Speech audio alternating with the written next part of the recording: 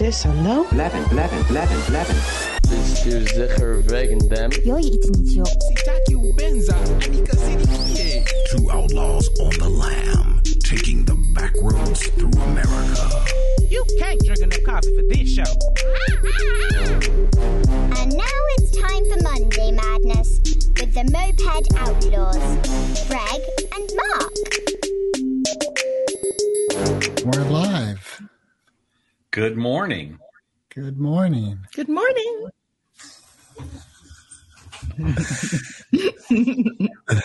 We're having a three-way podcast today with added special effects. Yes. He said three-way. Are we allowed to say that? Yeah, so let's just say, like, off the bat here, that we have a special guest, Reverend Brig, and it's an honor. And I got jokes, too. What? I got jokes, too. Good. Oh, I do hear an echo now. Yep. Well, welcome to the echo version of our podcast. We tried to fix it before the show, but we seem to have failed. Yeah, so I've known Brig a long time. She and I have been friends through social media, and I think it was 2015 or 2016 when I first took my first group course with you. And it's just been a rich field of new and amazing awareness and growth through all of it, which is now culminating in my current participation in the Remember Institute and the parent company. I always mess this one up. So tell me the name of the nonprofit, Brig. Well, they're now two separate companies. So it's the Intersection for Mankind is our nonprofit, and Remember Institute is where most of the action happens at this point. Yeah. All of our courses and everything. Yeah. And I'm really stoked to be part of it and that you're here today. And it's great that we picked this subject of wildness to start with, because you wild. Perfect. This is true. Been wild for most of my adult life. Interestingly enough, not as a child. Wow. So, you never know. You never know what you're going to get. I don't know. I tend to prefer the term free rather than wild. Yeah. I love free there's expression. some lack of control, lack of discernment, lack of direction that comes with the implication of wild, right? It's like out of control. But the way I'm meaning it today is the essence of earth-based natural life. Oh, I love and that. Yes. The context is we have become less wild as human beings. We're more quote civilized in these boxes that we live in. And it's so true. To me, that's the idea I wanted to explore today. What is it?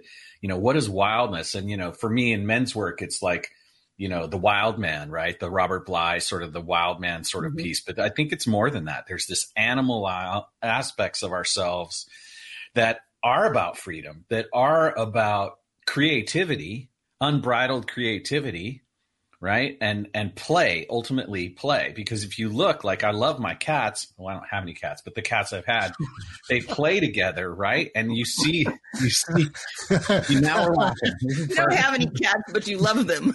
Okay. All right. Future cats. I love the way they play together. But I've seen big cats do it too. It sort of shocked me to see wild lions, tussling around with each other. And that playful wildness is something I continue to aspire to. Well, I think of wildness, honestly, as being in an alignment with nature, because nature is not what common understanding of wildness. People think of wildness as being indiscriminate and there's no boundaries, there's no rules. But nature absolutely has rules. Nature absolutely does. And we have sort of tried to circumvent those rules quite a lot in Western cultures. We don't respect self-defense. We don't respect negotiation. We don't respect reciprocity. And these are parts of nature. I mean, if you look at any other living thing, you see these things at play. Even plants defend themselves, So I don't know. I think that in our effort, here's my, should I just say what I really think? That would be wild. I define God as the accumulative sum of everything. So everything, the sum of everything is God. So if that is true, and well, the way that we interact with each other is out of integrity with that. And that is because of the conditionings of Western societies. Western societies teach us that God is some separate thing somewhere off in some other place somewhere. And I just don't believe in that. I believe that God is everywhere in me and you, even in the people I don't like. God is everywhere. And so that informs the way that I move through the world and how I interact with people. God is wild. Yeah. And violent sometimes. Yeah. Mm-hmm. Yeah. So, and do you have a specific with self-defense that, like a specific incident? Well, I'm surrounded by martial artists. I have a lot of friends who are martial artists, jiu-jitsu, tai chi, qigong, all of these very philosophy-based practices. And they are not about killing. They're not about, of course, the things you learn, you can use to kill. However, the purpose is preservation or conservation of life, not extermination. Right, but I guess, like, for me, when I hear that, generally speaking, us Western society do not give credence to self-defense, mm-hmm. I can't think of any support in my realm of that being real. Well, that's because you're a white man. It's possible. Right. I mean, white men have the most right to self-defense of anyone. Well, are you speaking about how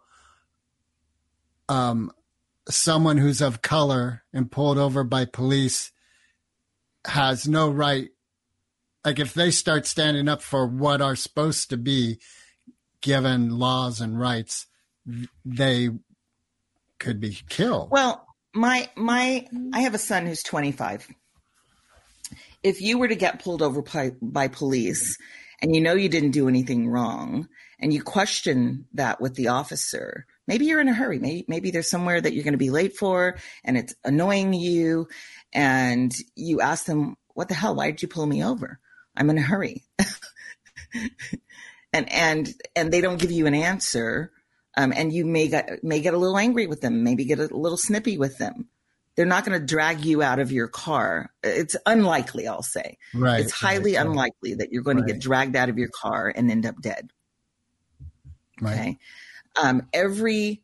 On average, this is the average. So you're not going to be able to go and find this as a time piece.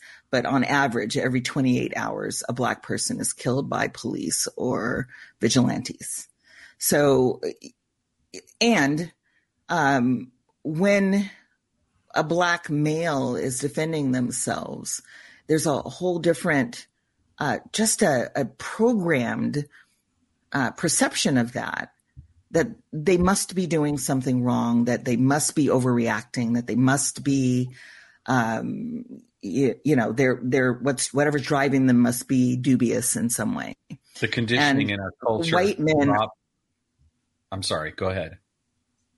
Yeah, well, and it's not even necessarily conscious. If you had a conversation with a white person about it, and they're asked to sort of scrutinize themselves, they're not going to necessarily come up with, yes, I think that way. But in a split second moment, they might behave that way. And Yeah, that's because of the conditioning. Yeah. Okay, but coming back to self-defense. Yes. The presumption of innocence is gone, Greg. Like if you come upon a battle, the more than likely the sense that the person of color is the one who is out of alignment. That's the assumption that most people who identify as white. So I get that. But if so the right to self-defense and martial arts is unequally applied in our subconscious. Okay. But earlier, Bridge, what you said was that we're talking about alignment with nature. Mm-hmm. And you said a general phrase of self-defense is not given credence. It's not. Oh, yeah. Yes. Okay. Yes. So we live in what would be considered a Western Judeo-Christian, predominantly Judeo-Christian society. And one of the most popular tenets of Christianity, of modern Western Christianity at least, is the idea of turning the other cheek. Right. Well, in one of your episodes that I listened to, you were talking about the idea that a person might still practice unconditional love even though they've been abused by a person, which is great. That has nothing to do with self-defense. I could defend myself against someone I love. Now, I know the three of us have practiced Course in Miracles, and one of its foundations is to know peace, let go of all defenses. So what is peace? I believe peace is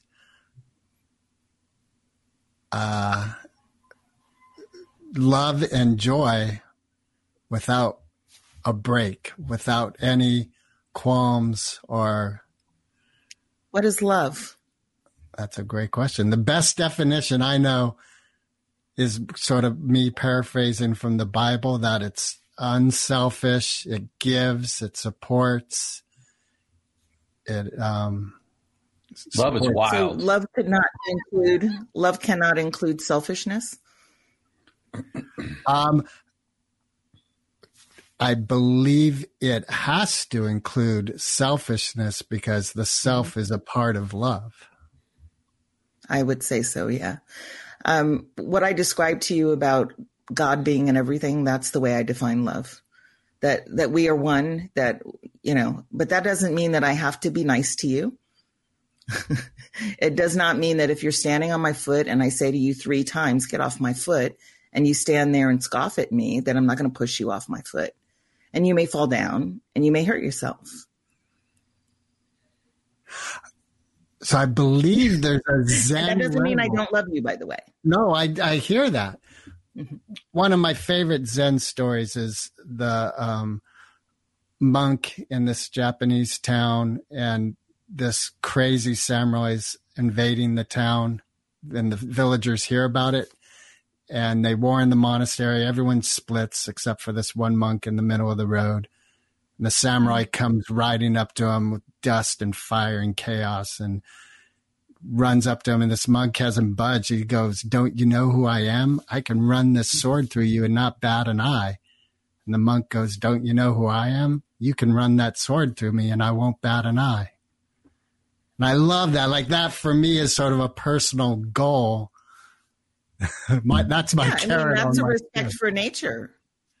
That's mutual respect for nature. That if you threaten my life, you know that I'm going to try and protect my life, which could threaten your life. Oh, see, so threatening my life is threatening your life. I took it like he's so at one with God, as you've described God, because I'm with that description, that he knows a sword through him isn't going to mean anything. That this body, if this body's gone, he's at peace. I think that's a very Western Judeo-Christian perspective, because it separates the spirit from the body, as if God is not everywhere. God is only in your spirit. God is in my body as well.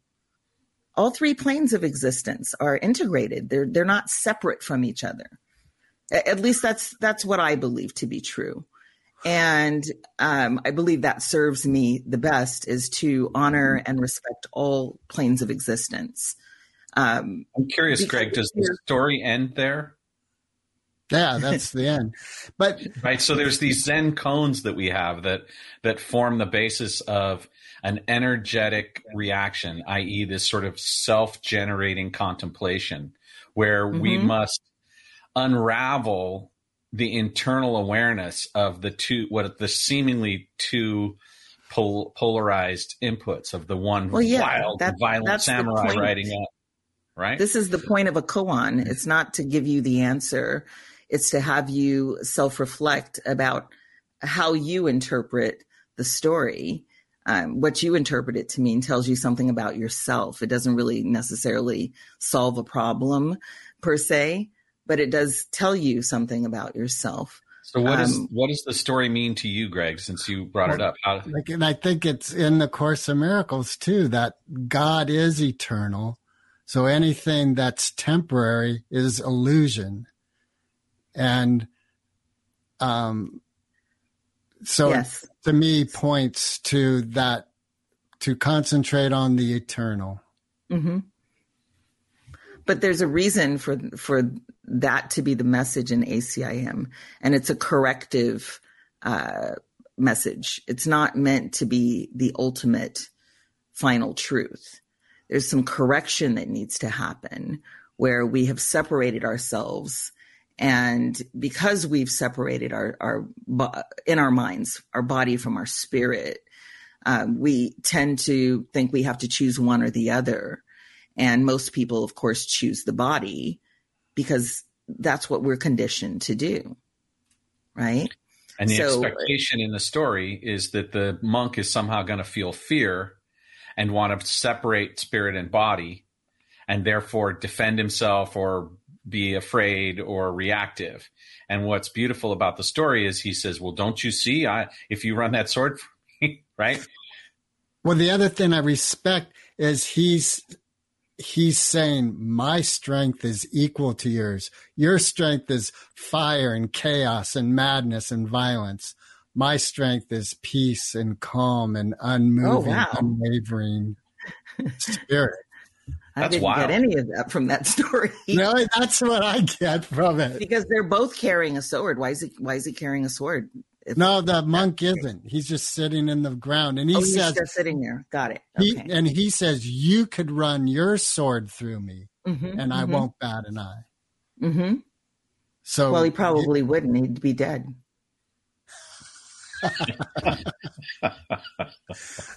Well, what if the samurai's really clumsy and he just stabs a leg first, and a foot? Yeah, samurai and clumsy, that don't work. That doesn't happen. Yeah. As we dive into this conversation, I just want to address something. I'm a very nuanced thinker, believe it or not. So, and I actually appreciate and respect paradox. Two things can be true at the same time, even though they seem opposing each other. Part of the work we do with the Kabbalion and Hermeticism is this idea that that opposites are not separate.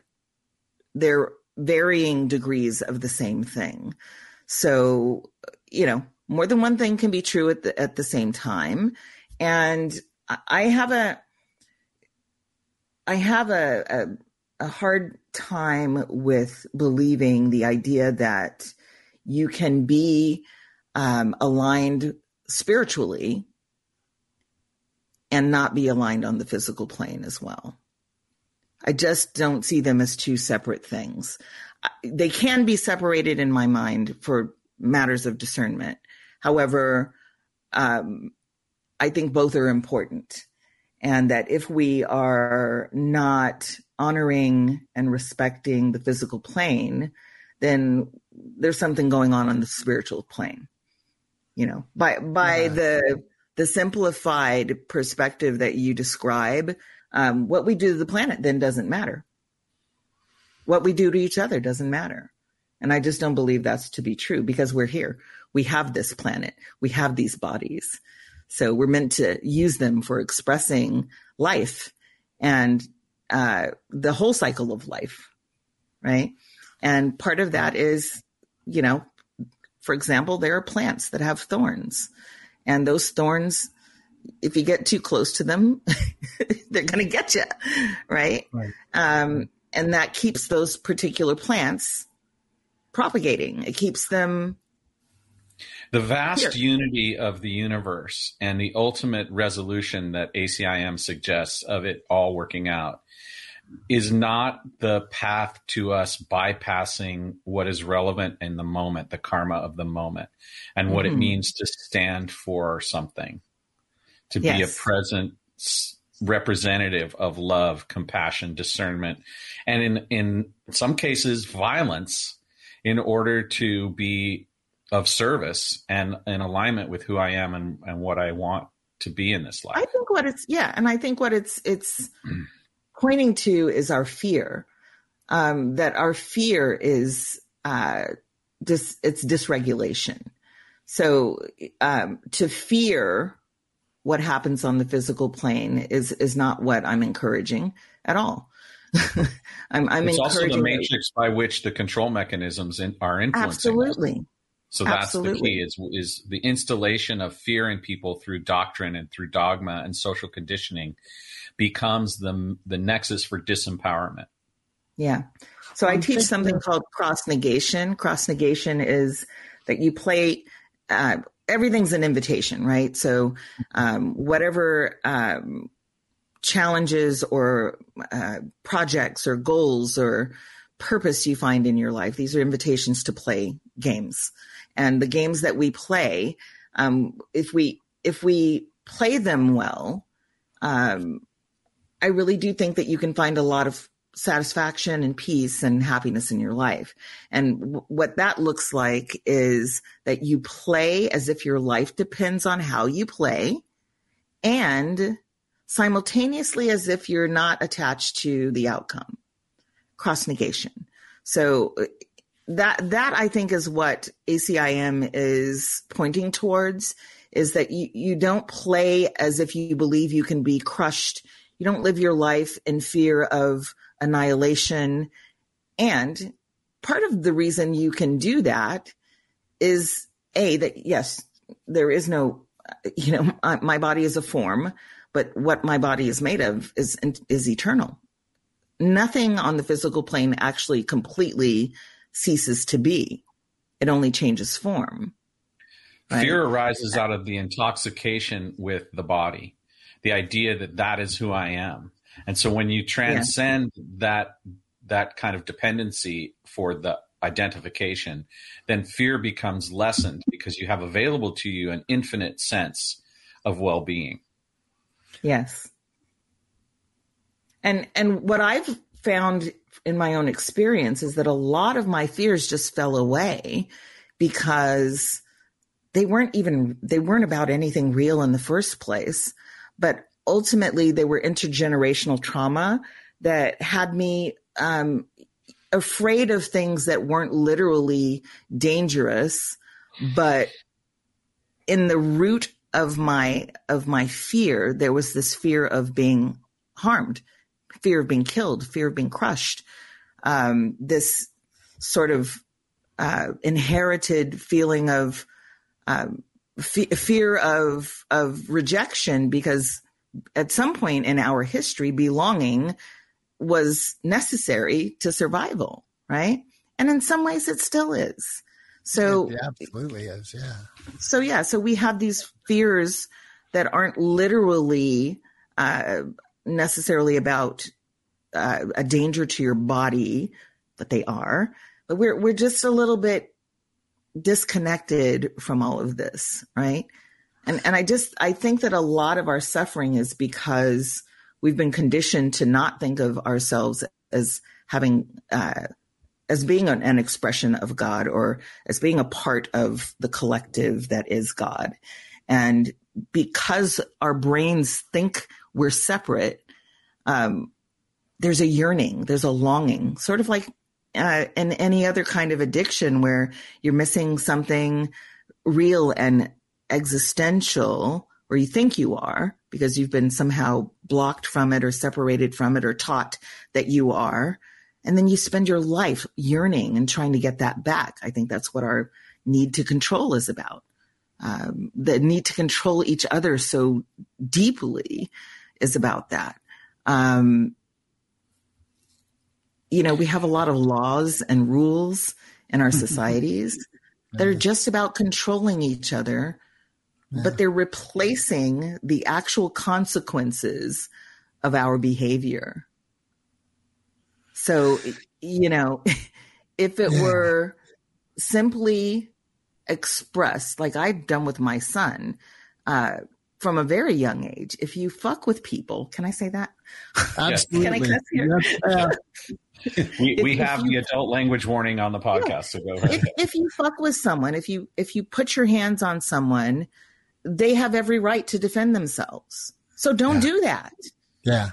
Or take what's going to happen. Like that's nature. Absolutely. Yes. That is nature. And that reminds me, like with my son, when he was very young, like 6 or 5, the word fuck got into his vocabulary and he loved it. He saw the reaction. He was all about it. I tried everything short of any physical harm to change that. And finally I said, okay, just know if you use that word at a friend's house, you may not be able to spend the night there. The parents may you may lose friends. You may get in trouble at school. Right. So it's your word now. So here's what could happen with that. But then think about as adults how we think about this. Like we superimpose the rules instead of that. And then we have arguments about what actually is worthy of a slap in the face, what is worthy of, you know what I mean? Like what are, instead of actually getting to the nature of the thing and understanding that some things you're taking a chance, like you might know someone with right and wrong. Like this idea that we have to choose sides and be on the side that's the winning side or the correct side, right? Instead of you may have a friend who's a rapper. Yeah, you might have a hip hop artist as a friend, and they might say the N-word in their rap all the time. And if you're close enough friends with them, they might even be okay with you using the word. That doesn't mean that if you go out in the world and you do it, that it's going to be fine. Yeah. And I think there's even just, like Eminem is a well-respected rapper. He uses the word, but I have a belief if he was in Ice Cube's company, Ice Cube would be like, no, never. That you don't, that's not okay with me. No, he would never. Yeah. And like you say, that's part of nature, knowing your environment. Not an imagined environment, knowing your environment. And sometimes and awareness. These superimposed rules oversimplify, dumb us down, make us less intuitive with each other, less dynamic with each other. And then we forget common sense. All right, so let me ask you this, because you are building these entities. Remember Institute is the one I'm familiar with, and the other one you mentioned. So in building them, you're working in community closely with others. And how do you find that there are rules necessary to build? You're about to take the Heal Thyself course in a few weeks, and the first week is onboarding. And in the onboarding, I offer a collection of practices and some rules for engagement. Those rules of engagement are deliberately manipulative on purpose. Consciously manipulative. Conscious. Yeah. And I use the word manipulative because it along with most mechanisms or tools, the word itself is not negative. The word simply means that you're intentionally moving things around or adjusting things on purpose, right? So I'm creating an environment there. And that environment is meant to foster exploration. It's meant to make it possible for people to observe themselves. And so there's some rules. For example, there's one rule that you only respond to other people's commentary with thank you. You don't offer them your opinion. You don't approve of what they say or judge what they say. You just say thank you for sharing. You know, it's a respect for that other person who may have been afraid to share or, isn't asking for your opinion. and because this class is for people racialized as white, white culture, in my experience, does not teach people that. It teaches a very, that your opinion always matters.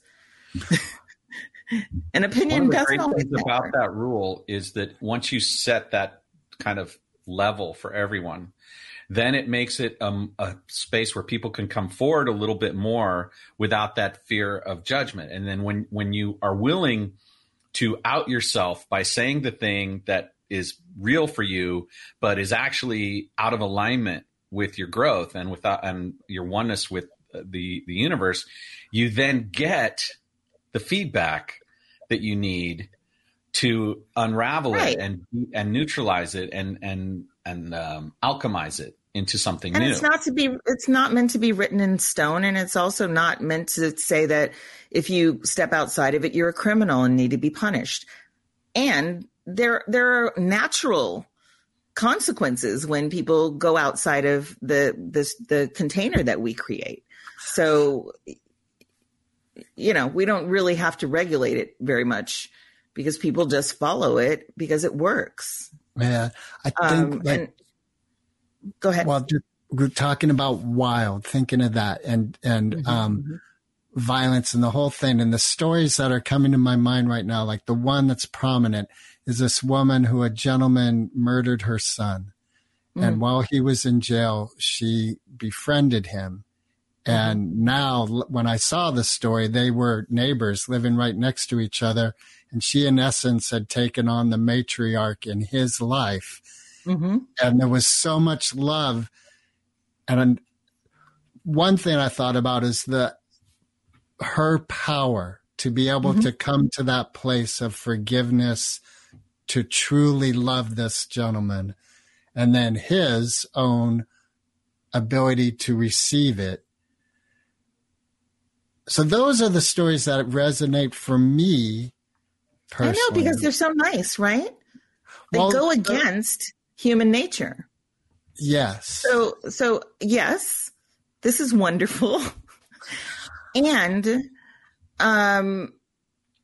she doesn't owe him that. Absolutely. It was a choice. Right? Absolutely. So it's not a right or wrong issue. And she didn't do it for him. She did it for her own peace of mind. Right. And that's a personal choice. And for everybody, that's not the thing that would give them peace of mind. Well, that's what I guess I see my work as, that more and more I am aligned with the wild, with nature, so that my choices resonate with God, as you described your God. I like that description you brought up earlier. So, yeah. I think about forgiveness as being self-care, not about absolving the other person. It's not about removing them from the exposure to consequences. It's not protecting them from the outcomes of their behavior. It is simply discontinuing in myself the belief that I am permanently harmed by this. That is what forgiveness is to me. And that can be even just about a circumstance, a thing that has happened that didn't involve another person even. I can forgive a circumstance so that I can move on. Yeah. That's forgiveness for me. What just happened while listening to you is I watched myself and I felt pain. That, like, okay, if I'm forgiving, I need to acknowledge my pain. What came in is my male ego. Like, I don't want that pain. No, I'm better than you. I forgive you. Mm-hmm. So I saw how my belief of forgiving another person is circumventing my experience of pain. Well, it's a perspective that because you were harmed, you are righteous and the other person is unrighteous and needs you to save them. They can only save themselves. Yeah. They can only absolve themselves by restoring their integrity as best they can. And, you know, I mean, sometimes kindness to a person will, and this is unconventional, of course, because people don't think this way. So yes, it's great if people can find the kindness and the compassion to embrace someone and you know, if that helps that person to recover whatever's going on with them that they would offend or harm another person, then that's wonderful. And it disrupts cycles, right? That is not always the case. It doesn't always work that way. Yeah, So, sometimes people fall into that sort of Stockholm syndrome of thing where it's easier to go back into the trauma relationship and to behave again in that way, even though it's causing harm, because they don't actually know how to get out from under it. And so they perpetuate the disintegration, they perpetuate the oppression, and neither party actually breaks free of the karma of the two roles that have been brought in. The other thing that's been on my mind is this idea that we're at this point in human history where the things that have been handed down, the conditioning that has been handed down, often has the name of God attached to it. Because for years, various religions have tried to probably, you know, help. They were trying to be helpful ultimately at the beginning, but they've brought in these rule sets as a result, and they've given God a name and a process. And my understanding is now, with the way that physics and science and our awareness of the truth of the natural world and the creation, is that we're now reaching the point where we can see God through another lens, where we can see God in its true wildness without all of the necessity for all of the rules, like the 10 Commandments and all of these things that were there to sort of help us learn like children, but which inevitably became straitjackets, like our strong suits became our straitjackets, to use a landmark term. And so we are at the apex of human evolution, where freedom and wildness is actually our legacy. The idea that we are all just fine the way we're created, and there's this possibility for harmony that exists. And you can see this in the echo of indigenous populations and the way that they lived harmoniously, and other populations. I'm thinking about that island where nobody can even step foot on the beach. Those people have been there for thousands of years and survive on an island alone, with no technology, no innovation from the West, no Christianity, no organized religion at all. Who knows what their mysticism is, but you cannot even approach. They will shoot you with arrows. You will die. And there are people who try anyway, because that's what Western people do. You know, like the indoctrination of colonization. Yeah. Yeah. This mentality Someone of just in the last year tried and ended up dead on the beach. Is that the island in Hawaii? No, I believe this is off the coast of Africa somewhere. Okay. Or Southeast Asia. Don't get me to lying. I don't know. It's Fantasy Island. Or Nightmare Island. I mean, for them, they're protecting their peace. Right? It doesn't seem very peaceful to shoot arrows at strangers who might land on your beach, but they might come with diseases. I bet you nobody died of COVID on that island. I bet you they don't have any of the things that we're trying to fix with vaccines. Right? So there's no school shooting. Nobody's killing the children. Yeah. Right? Yeah. So yes, that is a violent act that even if you approach in a small, in a dinghy, before you even get to shore, they're going to shoot arrows at you. And yes, that's violent, but in the bigger picture of their existence, they're probably way less violent than we are. So, I mean, a hurricane is violent. A tornado is violent. And guess what we do in this country? The fundamentalists, when those things happen, they blame it on homosexuals, people of color, immigrants, anything that goes outside of Christian religious, I'm going to say real specific, Western, white supremacist, settler colonialist Christian doctrine, because Christianity did not start as a religion. It was mysticism, right? Judaism started out as mysticism. That's what the Kabbalah is, which is very closely associated with the Kabbalion. You can tell that in the phonetics of it. Kabbalah and Kabbalion, they're very closely related. And if you look at both of those, all of the doctrines and principles in there are also very, very, very closely related to physics, the science of everything. So there's that. We just didn't have a lot of common basis for communicating these things, and we've been evolving that through the years. And then various power matrices have driven under the availability of that information in order to maintain their power over. And in that, they've forgotten and failed to recognize the inherent power of our unity, of what we can do together is infinitely more viable. Oh, yeah. And we used to know it. This is not new. We used to know this. People used to pilgrimage from all different cultures to Africa to learn from the scribes of Egypt, because they were so far advanced with all of their science and technology.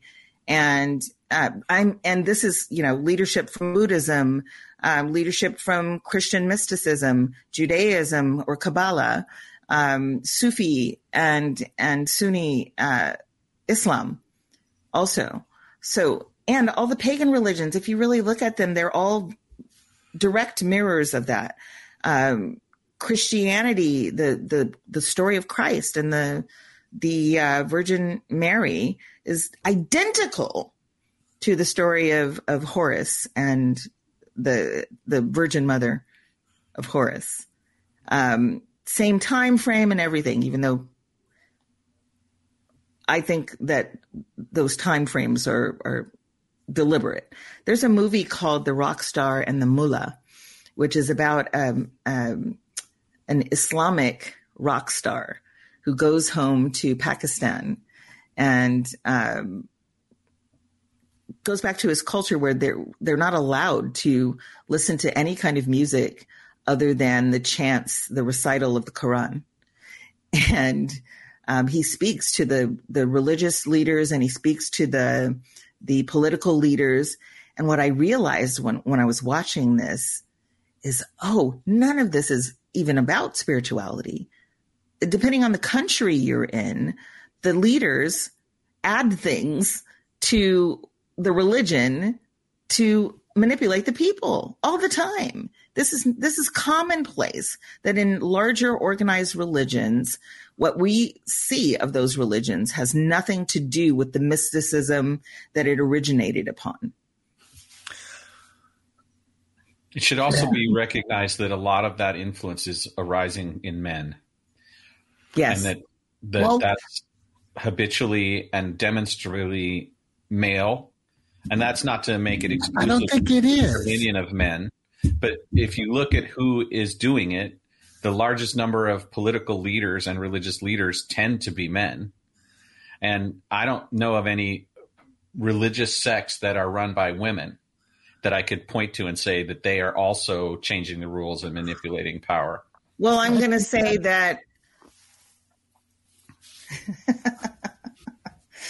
women, I love y'all, but well, I'm not trying to say women are Here's the thing. unfettered. It's a small group of men. Let's be more specific. A small group of men who are supported either intentionally or unintentionally, either consciously or unconsciously by the people. Yeah. So, and the way that works is that most of these kind of cultures are they've created this dependency on spirituality. So even if you're not a Christian in Western society, you likely think that the rules of Christianity apply anyway, right? So, that's why homosexuality, even for people who are not Christian, they're still freaking out over homosexuality and gender fluidity and trans antagonism. There's because at the root of our conditioning, we're not always conscious. We're not conscious. It's not like we're making a decision every day consciously about who we're going to be.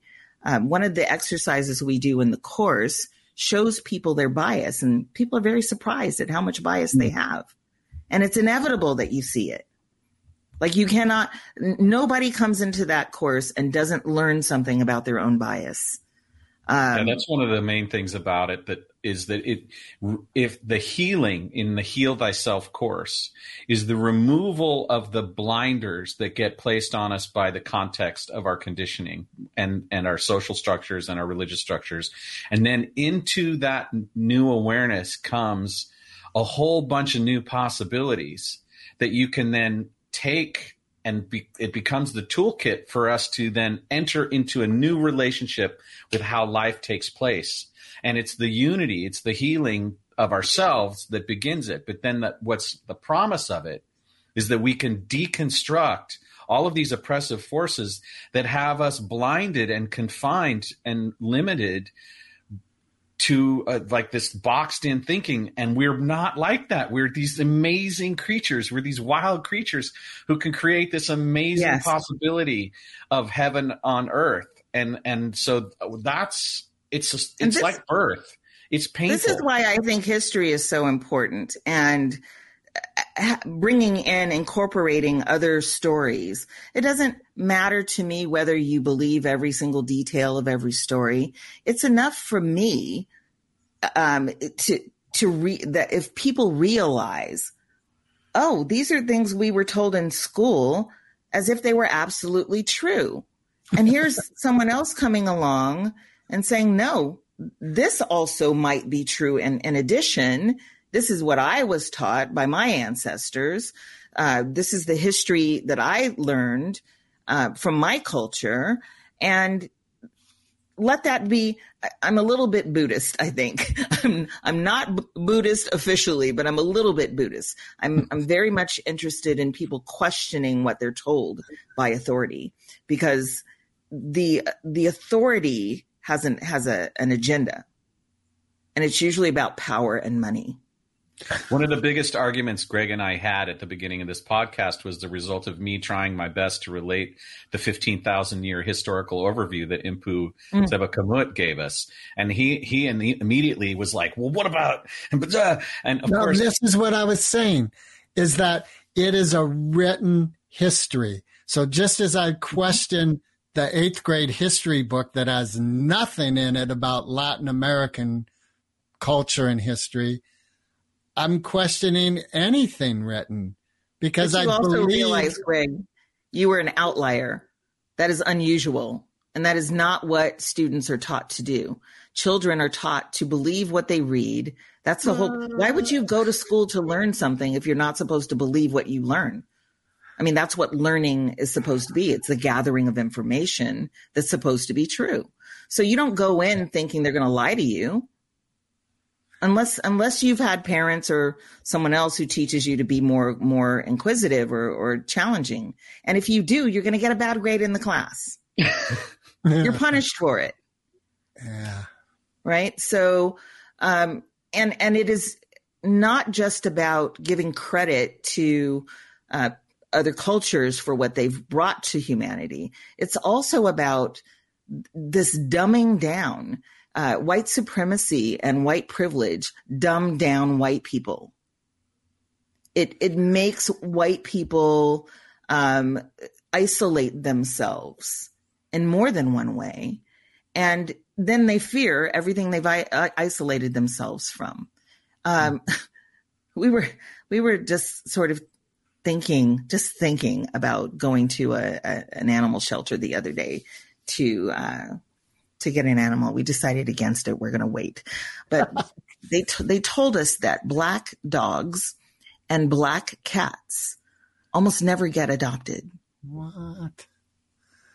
They almost always end up having to put down. So it's not, this idea of blackness had to be instituted across the board. Blackness means evil. Blackness is darkness. Darkness is bad because you can't see, and your other senses or you've not been taught to use your other senses. Your hearing is not as good as your sight. Your smell is not as good as your sight, unless you don't have one of those, right? So, we're not taught to be multisensory. In fact, we're taught to not feel, right? So, to be in a position where your sensations get triggered or raised, that's automatically danger. That's what we're taught, right? There's so much more to being human than fear response. Like we're capable of so much rich enjoyment, right? And we just get little glimpses of it, like music or food or, what stands for sex in our culture, which is barely sex. Oh my God. Don't even get me started. I mean, in the so-called, land of the free, home of the brave, most women are not having orgasms. And there are organizations of men who call themselves involuntarily celibate. What the hell? How are we free? How is this it? And this is what's so important about Heal Thyself, because it is the gateway for us to take a more active role and to actually know. Like most people are like, what do I do about these people that were murdered, these children that were murdered? I don't know what to do. What do I do about racial injustice? What do I do? Well, one of the things that you heal in this course is your doubt and misunderstanding of your inability to do anything about it. You suddenly become presented with the very real and uncomfortable proposition that you are playing a direct role in it. Even if your role is in action, you're still playing a powerful role in it. And go ahead, Greg. Well, I think since you brought up the school shooting, part of what resonates for me very immediately in learning the news is the pain that gentleman was in order to do that. Yes. That is so removed from nature. Yes. And then think about if you look at the statistics that we've had more than 200 in this year alone. Last year, more than almost 700 last year of mass shootings. Yeah. This year, we've had 27 school shootings alone.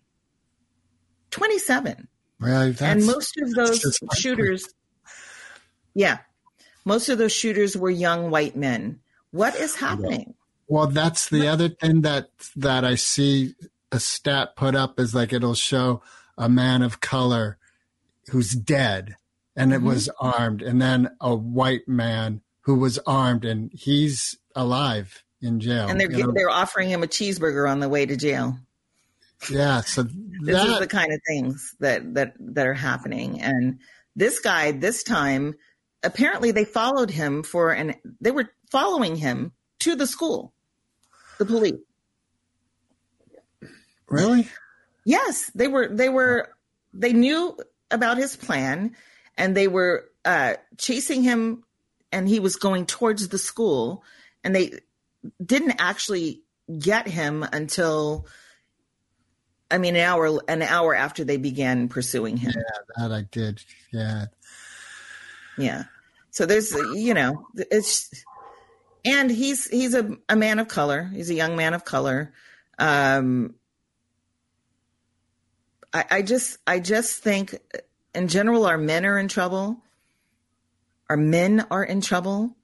And I think, when we talk about white supremacy, I think of it as a programming. I think of it also as a system of institutions that promote and propagate that programming.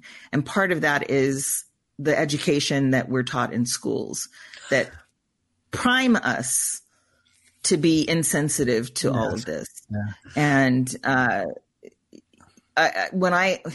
couple of years ago, my cousin was killed he was arrested for a warrant for child support delinquency that he had already paid off, but they hadn't released the warrant. And by the way, he was dating a white woman who was an ex-wife of a cop and living in southern Missouri. So, where there's a lot of pretty serious racism there and small town, So he had been pulled over about 10 times in the month before this particular incident. They pulled him over this time and arrested him. He was a severe diabetic, and they refused him his medication all weekend long, held him over. It was a Friday when they arrested him, and it was too late for an arraignment. So they held him over the weekend. He begged for his medication. They didn't give it to him. He went into diabetic shock. His sugar levels were something like 5 times the limit to be able to survive. And they told him he was faking. They did not get him medical help. The medical help on the premises and an emergency center right across the street. So after that happened, I started talking about this stuff online. This was not my mission in life. I don't like talking about this stuff. I don't enjoy it at all. For me, I don't get any pleasure or satisfaction out of having these conversations. However, when this happened to my cousin, all of a sudden we were trying to publicize the story so we could get some legal help, and it kind of went semi-viral. And when you have that happen, you get exposure to a lot of people, right? So I'm getting hundreds and hundreds of people responding in the comments of the posts, and they're saying, and you can really identify based on race what they're going to say. After a couple of days of it, you realize it was all white people saying, well, maybe he should have paid his child support on time. Well, he'd been laid off from his job and he paid it back as soon as he could. And what does that have to do with him being dead right now? Right. Lots of people get behind on their child support, and that's not a death sentence. And you go to court for that, So, but this was like hundreds and hundreds of people were playing this down and trying to make excuses for why this happened and blaming him. And then they were blaming the mothers of his children for, because it was them that he owed that money to. And they too were villainized. Anything but villainize the hero, the cops, right? Because at a very young age, again, we're taught this is one of those careers that you take if you're going to be a hero. You become a fireman, a cop, a doctor. You're going to save people, right? But historically, that is not true necessarily when from the perspective of people of color. In the United States, the police brigades were started as slave patrols. There were no police prior to that. And they're still treating it like that. There's a show, I'm trying to remember if it's on, I want to say it's on HBO. It's called We Own This City. And I think it's about Chicago. It's either Chicago or Detroit, one of those two. And it talks about the police department there. and it shows you how the corruption happens, what's going on in those officers' minds, how they're thinking, why they end up, and it's often because of money, poverty, police officers who are not making enough money to live off of, can't support their kids, are in dangerous situations and communities where drugs are being pumped into the community. Those are not being imported, by the way, by the community itself. But when you have teenage boys whose mothers are working 3 jobs to try and pay the rent and the electricity's off, then they go do things like this. And because they don't feel they have any other options. So as we look into this, we see all these arrays of issues. We see the context of it from a conditioning standpoint. We see the context of it from the horrible, gun attacks that are happening, and the poverty in our culture and the dysfunction in our culture. And people who are racialized as white have the best chance of throwing up their hands and going, what can I do? And they have a safe space to retreat to. It's called white privilege. What Heal Thyself does is it breaks down that awareness into the fact that you actually can do something. And it takes away the abstract of what can I do question and replaces it with an awareness that you are part of the problem. We are all in this together. There's no separation. And so if you're using spirituality, God, Zen, anything, yoga to bypass this reality, then you have a privilege that is part of the problem. And so it's an uncomfortable freedom. It's a dysregulating emancipation. It's an initiation into the discomfort of knowing that you can do something and then having to choose to do something. Well, I love the idea of the concept of nonviolence. I love that. I love it. It's so such a nice thought, right? Well, it did work well in South Africa when Desmond Tutu became president. Like that was Mandela. Bishop Tutu and yeah, you're talking about the Truth and Reconciliation Council. Okay, but hold on. I'm sorry to tell you this, but there are still to this day shanty towns full of people who were dissociated from society during apartheid. There's still apartheid. The idea that this was nonviolent is not true. There was a war. There was a civil war. Millions of people died. No, but what I'm saying is when, I forget the gentleman's name, became president. Nelson Mandela. Thank you. Nelson Mandela and Bishop Tutu, like they're just like Martin Luther King Jr. and Gandhi in India. They were approaching change and adhering to a nonviolent action. Yes, and the only reason we don't have slavery today is because of a war. Martin Luther King was assassinated by his own government. Gandhi was racist against African people. So, and you can talk about nonviolence in a more Western perspective, and it sounds like a fantasy, like a fairy tale, but even thoughts can be violent. Speech can be violent, can cause actual physical harm by way of your influence, right?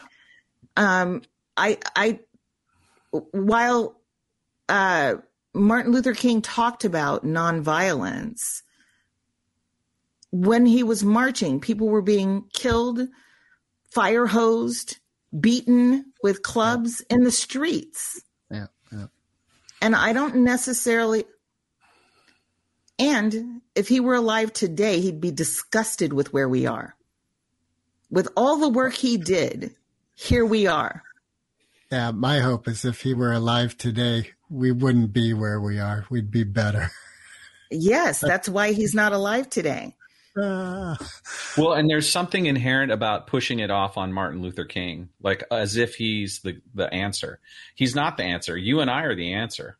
Well, I'm not pushing it off. He wasn't anti-confrontation. He wasn't anti-violence to the extreme that many white people try and make him out to be. He actually talked about pushing back and confronting these issues. And he knew. He actually talked about his death in the weeks prior to it happening because he knew that they were going to get him. And guess what? He had armed security, trained armed security. So this idea that he was completely, docile and passive and without weapons or anything like that is just not true. He had people with guns who were protecting him, and still they got him. So, I don't know. I don't think the message has been, I think it's been sort of exaggerated and bastardized to try and keep people docile. People use it now just about regular street protests. And a lot of the violence that's happening in street protests is not happening by the actual protesters. It's infiltrators who come in to cause problems and then blame it on the protesters. In fact, sometimes it's even plainclothes police officers doing it because they know that if they can make people look bad on the other side, then it continues, it perpetuates the separation. There was a very brief period of time in America when there was no such thing as a white person. There was no such thing as whiteness. The reason I use the phrase racialized as white is because that is not who you are. That was created so that you and I would not trust each other. It was created so that in the same way, for example, that within the Black culture during slavery, the slaves who worked in the house were separated from the slaves who worked in the field, and they were pitted against each other. And the way that they were pitted against each other was that the slaves in the house would be threatened with punishment for in response to the things that the slaves in the field would do. If anybody, for example, was going to run away and you heard about it, if you didn't tell, then you would be punished. In fact, all the slaves would be punished. So it pitted people against each other in a way that was fear-based, right? So it's not just they told us some lies about each other and we believed it. There was actual threat of life. Same thing happened in Europe long before slavery with the witch hunts, right? They pitted people against each other with fear, the threat of death, the threat of torture, the threat of maiming. And in the case of race, the threat of being treated like the African. So there were people who came from Europe who worked in the fields alongside the African people, but they were not enslaved. They could leave if they wanted to leave. However, they owed money to the plantation owner.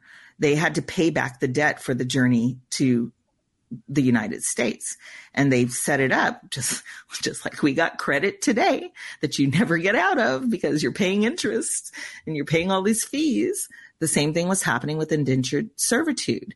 It was almost impossible to get out of it. So they started talking to the Africans.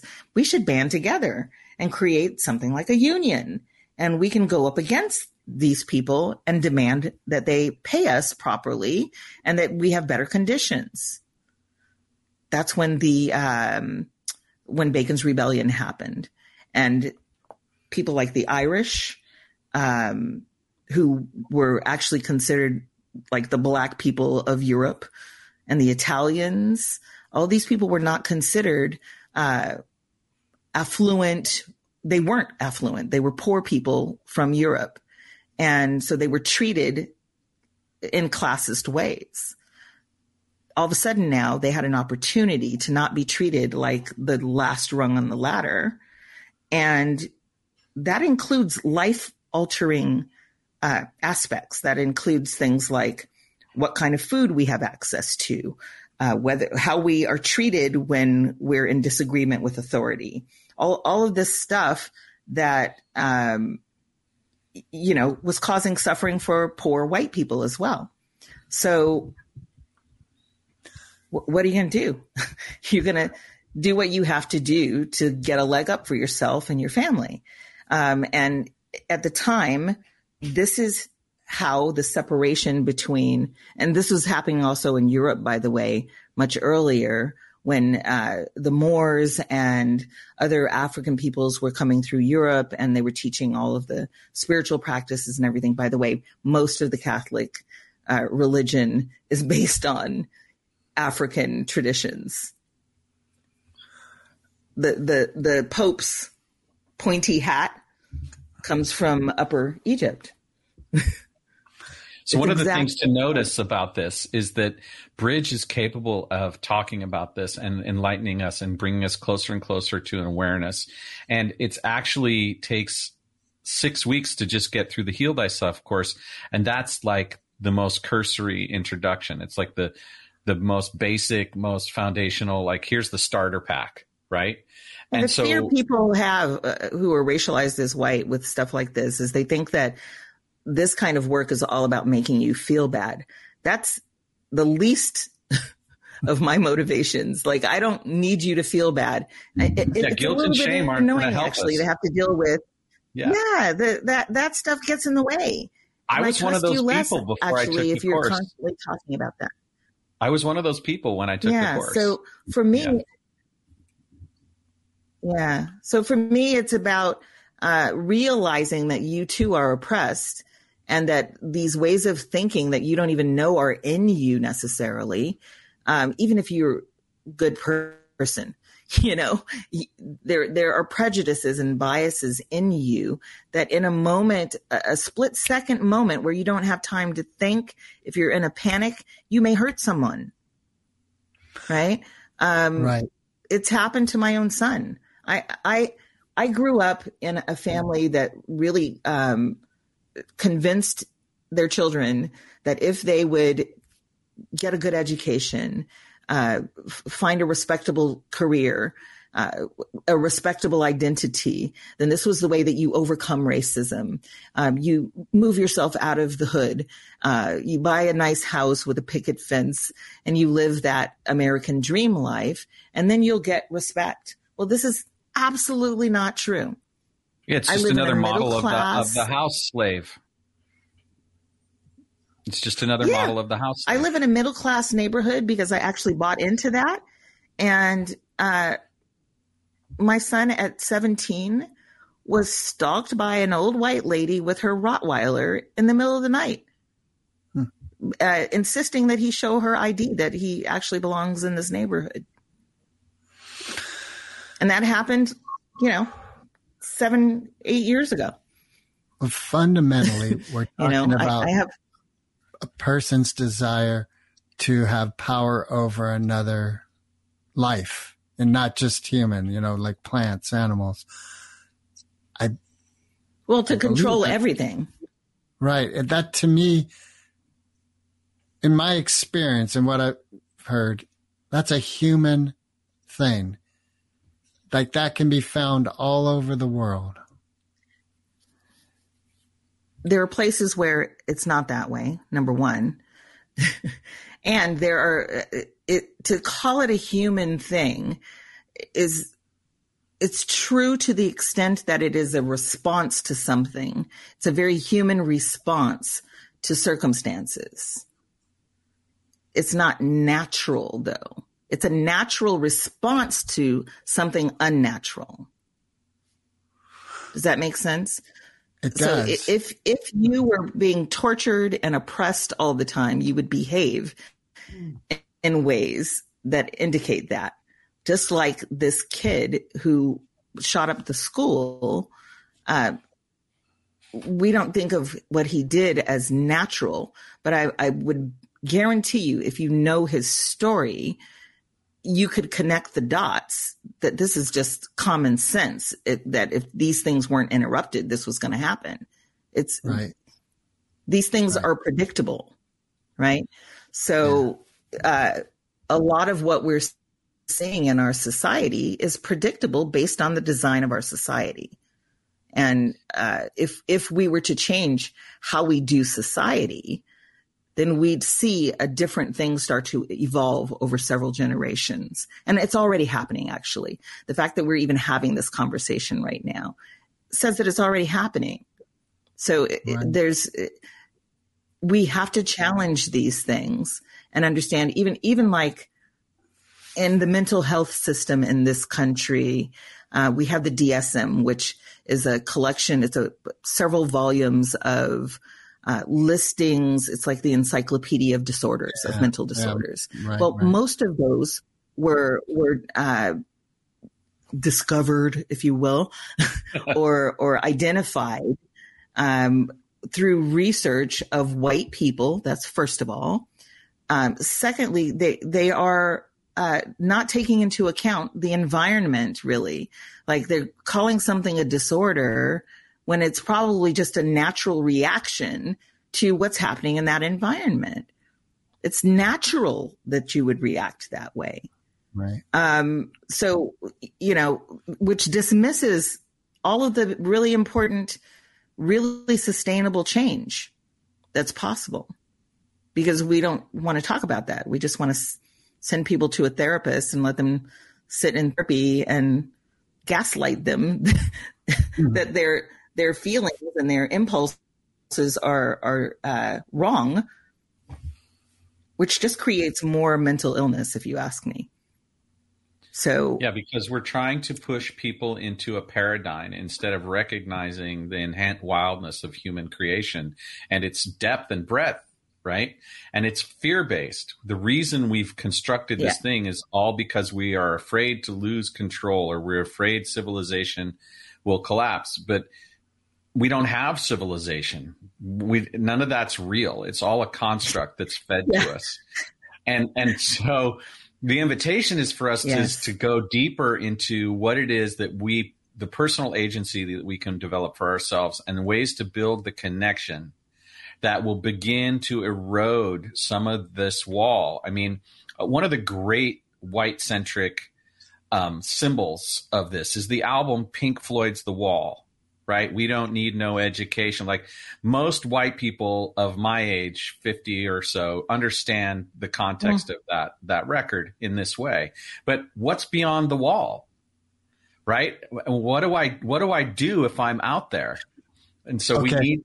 Go ahead. So the story of the wall. They're not teaching us how to observe and learn from observation. But part of the story of the wall is that person built their own wall. And at the end, the statement, I'm going to paraphrase, is that here were all these people that loved this individual, and they had built a wall and therefore went mad because they didn't interact with that love that was there for them. Right. And that's the symbolism. We're all building walls around fear in order to protect ourselves from fear. Fear and love are very closely related. Right. At least love the way most folks define it. I don't define love in the same way most folks do. I define love as the acknowledgement and awareness of oneness, period. That's it.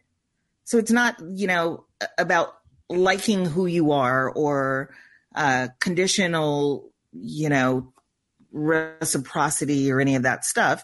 It's simply acknowledging that we're one.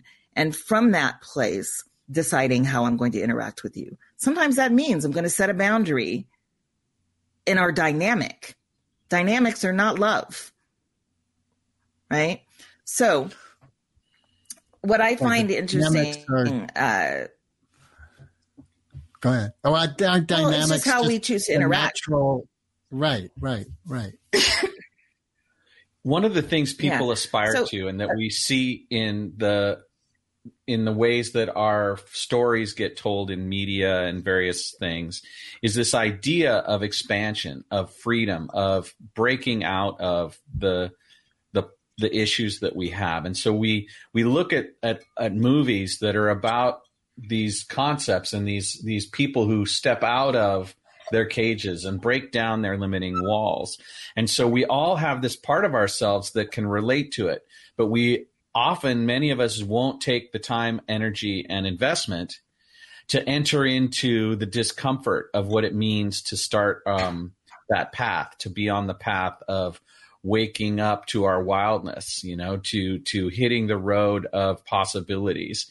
And so, one of the tenets of Moped Outlaws is that, even if you're just a couple of guys on a moped who are willing to go see the world, you can break free of all of this limited beliefs and all of these restrictive paradigms. And what you find out there is that the universe is actually created for us to actually bloom in. Go ahead. The core of my personal belief is that ultimately I created the paradigms, and it wasn't put on me. It wasn't given to me. I created it. And in that responsibility is my path to freedom, because that which I created, we all are creators. We all are creators. However, the danger is to take that perspective and make it isolating. You did not create it alone. You're a co-creator. Yes. You're co-creating. Yeah. Whatever we experience in our dynamic with each other, we have co-created, which requires us to have. This is why we are able to speak and communicate, so that we can have more generative creation with each other. And we're still learning how to speak to each other even, and how to interact with each other. That's a part of our evolution, is that we learn along the way how to do it better, how to be co-creators, how to be collaborators in this world. And we've made a lot of mistakes, but we've also made a lot of progress. And there are ways that we may need to slow down a little bit, like with technology and things like that, so that we can catch up on the emotional and mental health side of things. But, if you really think about it, we are violent towards ourselves. We are, you can know very clearly that you shouldn't eat these things over here, and you eat them anyway, right? And not because you can't afford to eat anything else, but because they taste good, or they remind you of your childhood, or, it feels good for about 10 minutes to do it. And it's because we are under layer upon layer of oppressive conditioning that we do these things to ourselves. So the idea that we're going to treat other people better than we treat ourselves, it's a tough one. We really have to address the entire range of everything. And that's just going to take time. It just takes time. And we have to support each other in it. We have to help each other learn these lessons together. And that's what's so amazing about Remember Institute and about the Intersection for Mankind. And one of the great treasure troves of my life is that resource that you've rendered into the physical plane. It aligns so well with my heart. And it's both confronting and liberating all at the same time. And that's how I know it's the right thing. Yeah, from a very young age, I was very introverted, and introversions were rewarded. Be there, but don't be disruptive. Don't be confrontational. Don't be argumentative. Don't make people uncomfortable. Be polite. All those things that women especially are taught in the Western world. But then if you're Black, it's also about, making white people comfortable, because white people run things. And so you want to have them on your side. And so I grew up that way. And as an adult, realizing that there are things that must be said and ways of interacting that must happen for us to be healthy, for me to be healthy, meant that, quite often, because those are common conditionings, people find me triggering because I'm going to say the thing. And it's not always about actually what I'm saying, but it's about what they think it means. This is one of the things I was chuckling about over the one podcast that I listened to. I don't think I'm right. I don't actually care whether I'm right. That's not the point. The point is there's more than one perspective, and we've been taught there's one perspective and that it's all true and it's all authoritative, and it's not. And it's far from it, actually. It's very much manipulated. Most of what we think we know is defining the choices we make. It's defining how we interact with our government. It's defining how we interact with each other. And we don't even know that half that stuff isn't true. So to disrupt that, with Heal Thyself, we talk about some other perspectives. Just in the last 10 years, for example, this is going to really make some Jewish folks not happy, but just in the last few years, the tombs of the workers who built the pyramids were found, and they were right there, in a place of honor with their names listed and how much they were paid. They found the ledgers with their pay.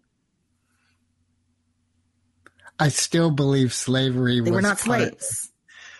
But and the slavery that did happen was not chattel slavery like what we've seen in the United States, where people had no way of getting free. They were probably more like indentured servants, and had a place in society as well. So, this idea that what we've been taught should just be taken at face value. I mean, just think about what's happening right now. There's this school of thought that is taught in some colleges in race studies, and that is called critical race theory. And basically all it is teaching how our governmental systems have affected people of color and worked against, it's very white centric, even though these systems also oppress white people as well, keeps them in the worker class. Most people, you have to really do something spectacular to get out of the working class and become a billionaire or multimillionaire. And usually you have to do something that's going to harm somebody else, or that's going to cheat someone else out of what they should be getting in reciprocity for their work or their ingenuity. And, but we're not taught all of that. You have to figure it out on your own. So when we see someone who does that, one of the things we think is they're a magician, or that they just got lucky, or that they just had nepotism or whatever. And that's not always the case. There's a lot of cheating going on, because that's what capitalism is. Capitalism requires that you do the math and figure out a way to make the most profit with the least amount of expense, which means you don't pay your people in a way that makes it possible for them to have the kind of life that you would have. And you got to protect yours by having enough to last for several generations of your family. Right? So this is capitalism. It's not about the well-being of everyone, because you only need that worker for a certain length of time, and then you go on to the next worker. Right? So we are, and that is not about race. Race is not about race. Race is about economics and power. Yeah.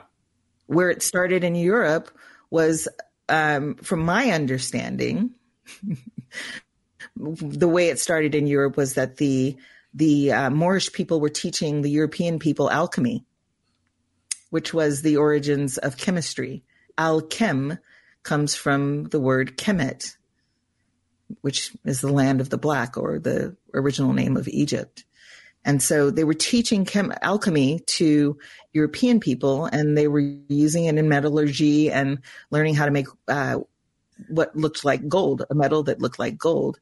And it was lowering the value of gold in Europe. And they could not have that. The affluent were like, oh, no.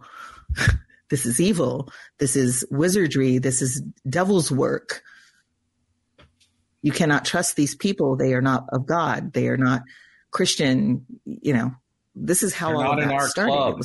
They aren't supporting our paradigm, right? Our dominance, our supremacy. Yes. Yeah. What I'd like to do is bring us into a kind of final landing of the plane, a closing of the container. And my hope is that each of us would offer something wild to take away from all of this. But I might not get what I want. But I'd love to hear from you, Rev, and you, Greg, and then I'll take us out with something to bring this all in. Oh, I get to start? Really? Yeah. Let's see. I would challenge people to playfully consider that what they think they see, oh, this is great, because this is back to the ACIM stuff. Nothing you see is what you think it is. I do not know. And from that place, be curious and open. Understand that without a shadow of a doubt, you've been lied to and manipulated in so many ways that you're not even completely conscious of all the ways. We hired a trans woman a few months back to work one of my courses, and I kept calling her him because physically she presents as traditional male.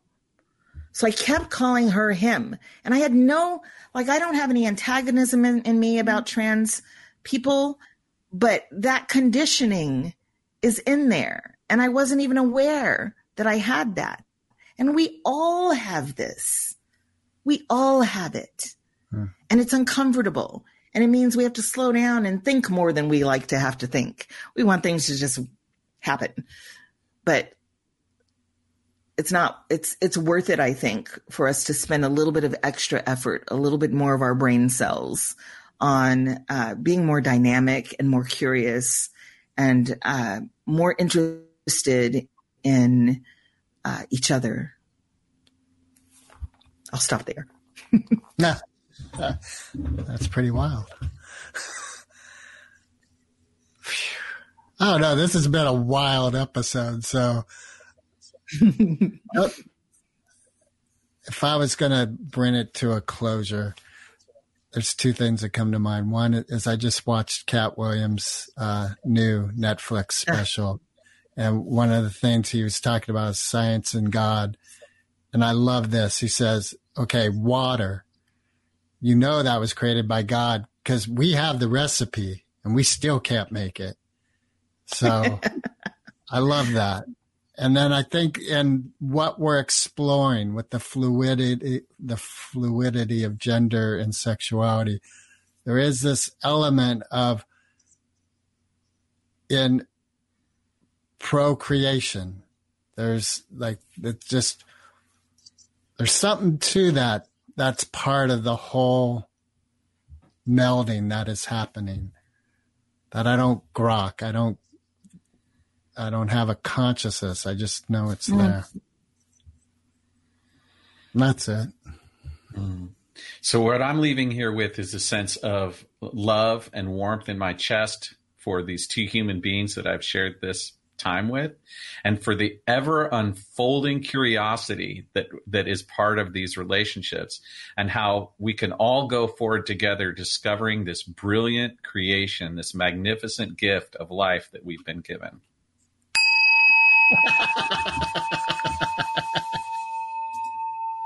And so it is. Recording stopped.